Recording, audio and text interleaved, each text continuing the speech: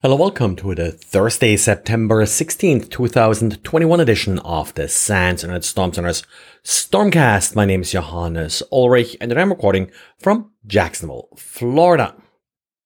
Brad today dropped one of his usual diaries, including packet captures and everything you need to reconstruct and follow the lessons that Brad is teaching you here. And in this case, Brad is illustrating the latest HankyTor campaign. Now, HankyTor is essentially a malware delivery mechanism. In the past, it often has used Google Cloud features in order to deliver its malware, like, for example, docs.google.com or feedproxy.google.com. Of course, pretty much no cloud service is immune from being abused to deliver malicious content.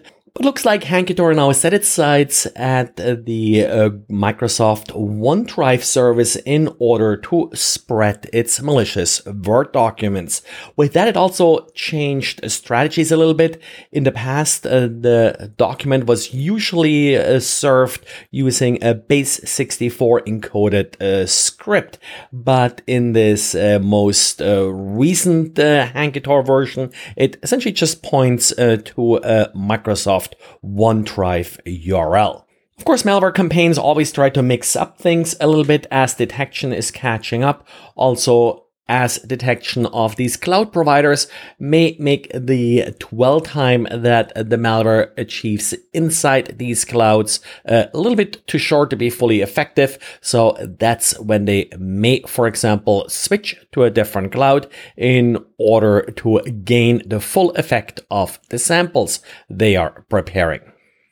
So remember yesterday when I talked about Microsoft's Patch Tuesday and I pointed out that Microsoft did patch critical vulnerabilities in the Open Management Infrastructure or OMI, and I wasn't really sure how widely this particular product was used. It's an open product that Microsoft also published on GitHub. Well, it turns out that this is actually a huge problem if you are running a Linux virtual machine on Microsoft's Azure cloud service.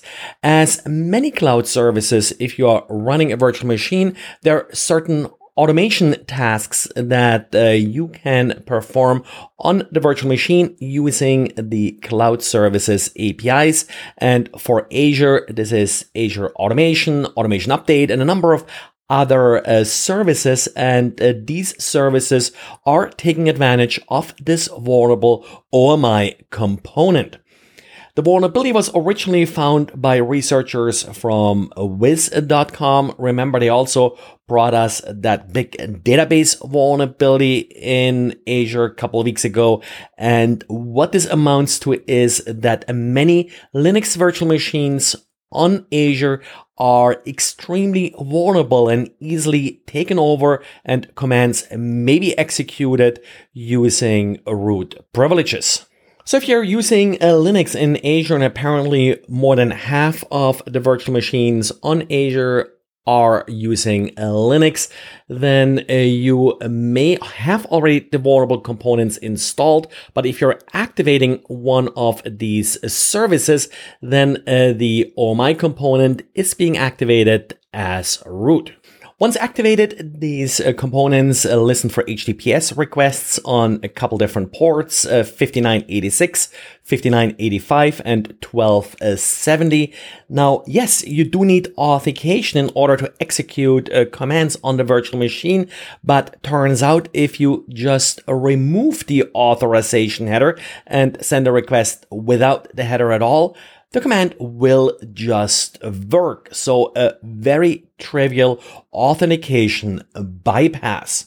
Like I said, Microsoft did deliver a patch yesterday. If you are running a virtual machine using Linux on Azure, then please update now. What makes things a little bit worse is that even after the patch was released, if you are starting a new Linux virtual machine in Azure, you will still get the vulnerable component. So apparently these base images they're deploying have not been updated yet.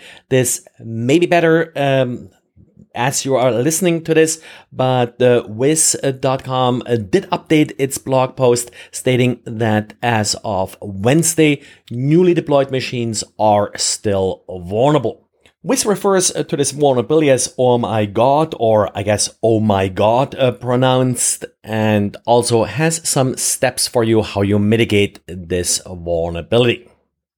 Well, and that's it for today. So thanks again for listening, and talk to you again tomorrow.